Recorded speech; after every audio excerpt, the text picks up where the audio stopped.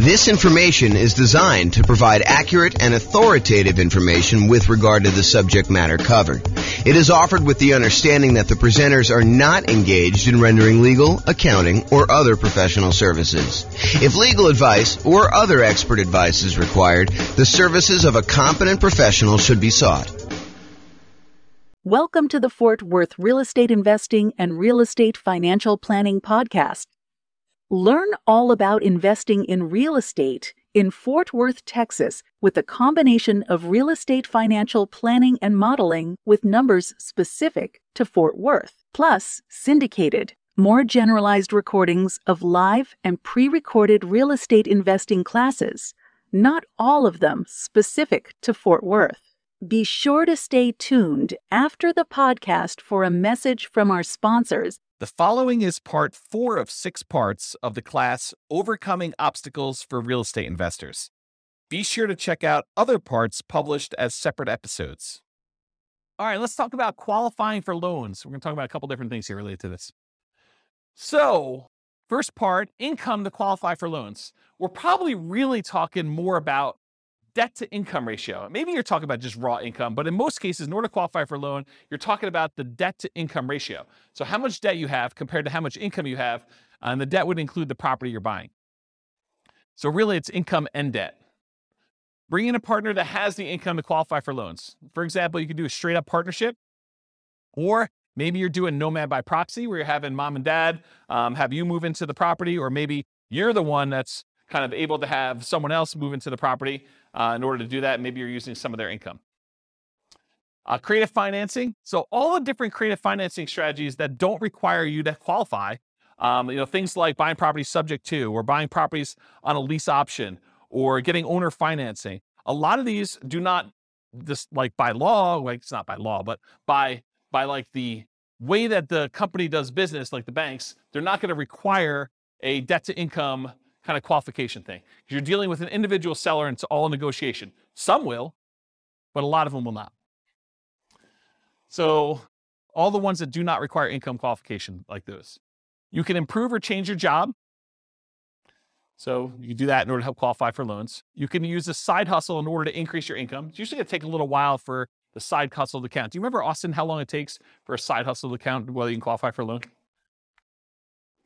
Is it like a couple of paychecks, or is it a full year? Does it have to show up on your tax return? Yeah, I want to say it has to show up on your tax return, right? Talk to a lender. They'll tell you.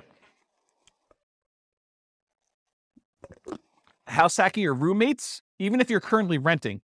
So we talked about this earlier, I think in another section, but the idea that you could be renting yourself and get roommates, and that income can help you qualify for when you finally do go buy a property yourself. It's not instant. You can't do this. You can't get roommates for 2 weeks and then use that income. I think it has to show up on your tax return. But if you go and do that, that could actually help qualify you for being able to do your purchase on your next property. Then bring that roommate with you. Change how you're renting existing properties. So if you were getting regular rent on a property, maybe in order to qualify for your next property, you have to convert the ones to short-term rentals, have them done for a year or so. Or maybe you're doing lease options where you're getting slightly higher than market rent, or something like that in order to improve the economics and the income you're receiving on your property. And then finally, optimize or reduce personal expenses, especially those that factor into DTI. So maybe you're looking at your stuff and you're like, look, I've got this really high monthly payment bill, but it's really not that much left to pay off. I probably should pay that thing off to really improve my DTI if it's limiting me from getting my loan. And a good lender will be able to go look at all that stuff and help you decide, hey, look, if you've got $2,000, maybe you should pay off this one thing and get rid of that $80 a month payment you got or something like that. And then things like taxes too. If you go ahead and optimize your taxes, if you're constantly trying to make sure that your property taxes are minimized and your other income tax and stuff like that, that could actually help you qualify in some ways. Any questions on income to qualify for loans? Yeah.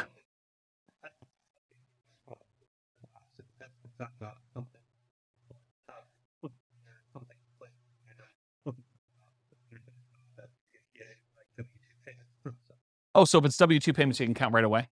Okay, but doing something like flipping cars or something like that where you don't have W-2, then that needs to show up on tax returns. And a roommate would need to show up on tax returns, right? That's my understanding. Yeah. Go check with your lender just to make sure. What's up? Yeah, I think that sounds right to me, although it could be loan specific for all I know. So.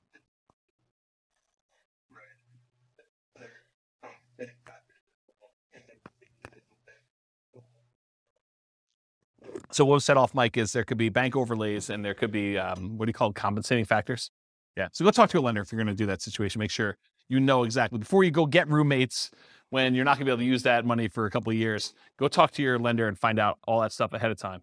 And a lender would absolutely love to talk to you about those questions, provided you're going to use them in the future, even if it's a year or two in the future. Any questions on this? Cool. Credit score to qualify for loans. So obviously, actively improve your credit, right? Make sure you pay your bills on time, work on things that you have credit blemishes for, go fix all that stuff.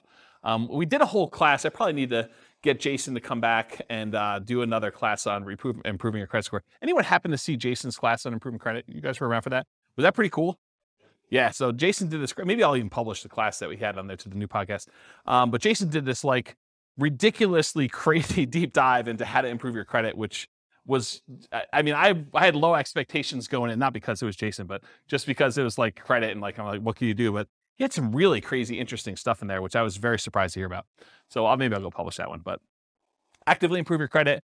Bring in a partner that has credit to qualify for loans. So if you don't have the credit score, bring in a partner, or maybe you do Nomad by proxy, where mom or dad or grandma and grandpa actually help you buy the property. You move in, you live there for the year. They only have to put 5% down, or maybe you only have to put 5% down, and you overcome the credit score issue by doing that. Creative financing and other real estate strategies that do not require income qualification.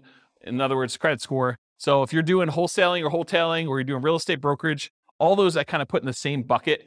They're kind of like making immediate income by helping people find a property to buy. It's kind of the way I describe it. And depending on whether you're flipping your own personal property as a contract wholesaling, or whether you have a real estate license and you're being paid a brokerage fee to represent one side of the party or act as a transaction broker and get paid a commission to do that. Those are the kind of two different variations of that. Partnership flips and regular flips. So partnership flip is where you have the seller of the property remain as an owner of the property. They leave their loan in place and you kind of coordinate the repairs, and then you guys sell it together and you agree to split the profit on that in some equitable way, whatever you guys negotiate. And then regular flips is where you acquire the property, you do all the work that needs to be done, you resell the property.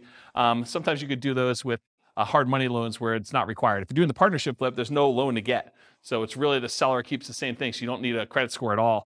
And when you're doing regular flips, it could be a hard money loan or something like that. Or you can pay cash. Already mentioned partnerships. We'll talk about that. Lease option family. So you agree to lease a property with the option to buy it. A lot of times those do not require a credit score in order to do those. Owner financing. And by lease option family, I mean lease option, lease purchase, rent to own, all those things in there, that kind of family thing. Any owner financing, seller may or may not require you to have a credit score, may not have a minimum credit score, may not require a credit score at all in order to do the loans for those. Buying properties subject to or on wrap financing. Those may not require a credit score at all. And then doing the option and option auction strategy, where you just get an option to buy the property, and then you do a 5-day bid sale in order to sell the property in 5 days with the option auction. Any questions on credit score? Oh. Yep. It would change theirs. Yeah, because it would show up on theirs. And depending on how you structure it, it may actually impact yours. Depends on how you structure the entity and what's happening. If you make an LLC and you go to a portfolio lender, it may not impact that at all. If you're not on the loan, the one signing for it. So, all right, any questions on this? Sweetness. Loan spots. So I'm not sure if you guys know this, but the number of spots has changed throughout the years from my understanding. But right now, I'm pretty sure you can have 10 loans on your credit report before you can no longer get conventional investor loans. You can still get owner-occupant loans. You can still buy a 5% down property with loan spot 11 or loan spot 12 or loan spot 13 as long as you can qualify. But for doing additional investor loans, they're not usually allowing you to do more than 10 loans. They won't allow you to do loan 11 or greater as an investor once you already have 10. So that's the way to describe it. And go talk to a lender if you want more details on that. So once you get to the point where you've used up all your loan spots, this becomes a challenge. It becomes a challenge for a lot of folks.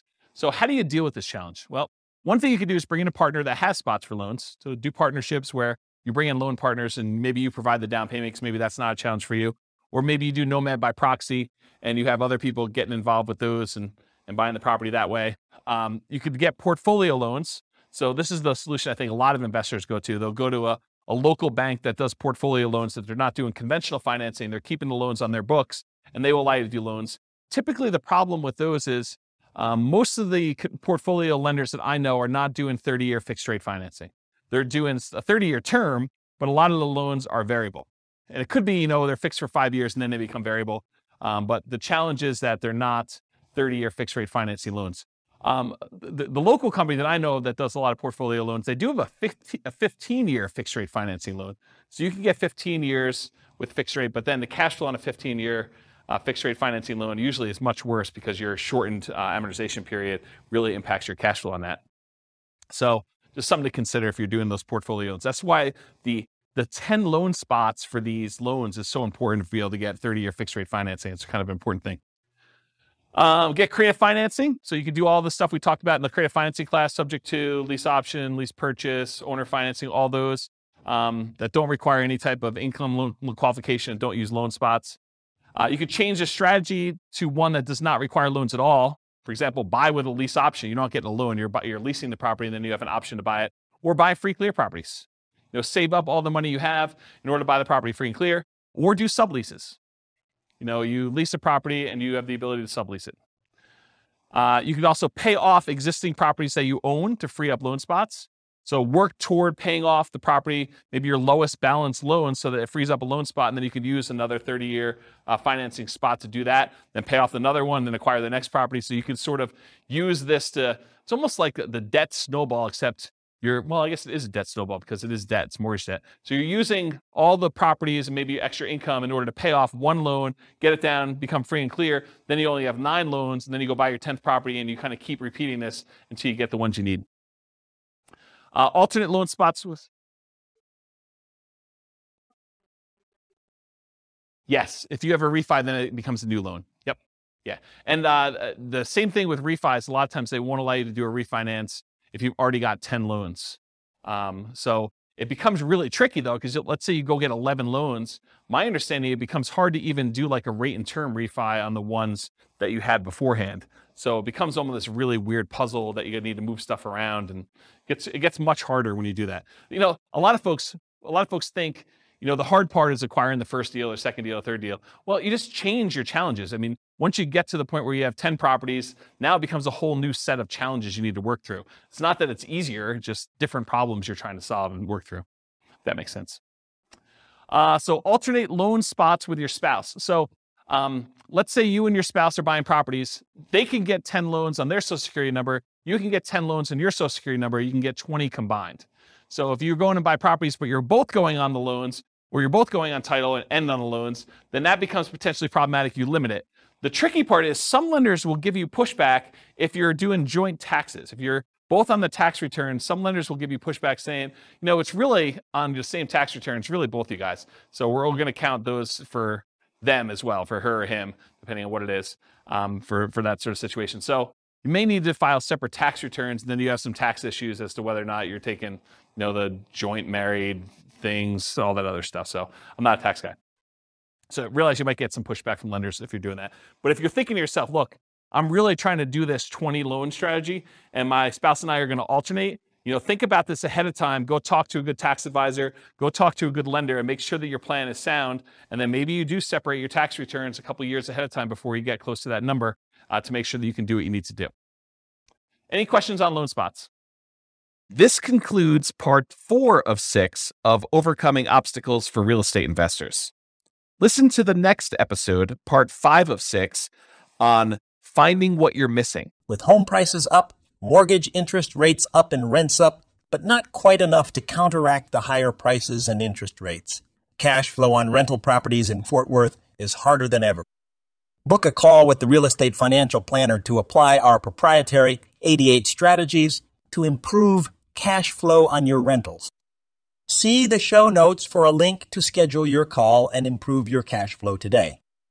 If you're a real estate agent, lender, or professional in Fort Worth that wants to help our real estate investor listeners, consider reaching out to learn about collaboration opportunities with this podcast.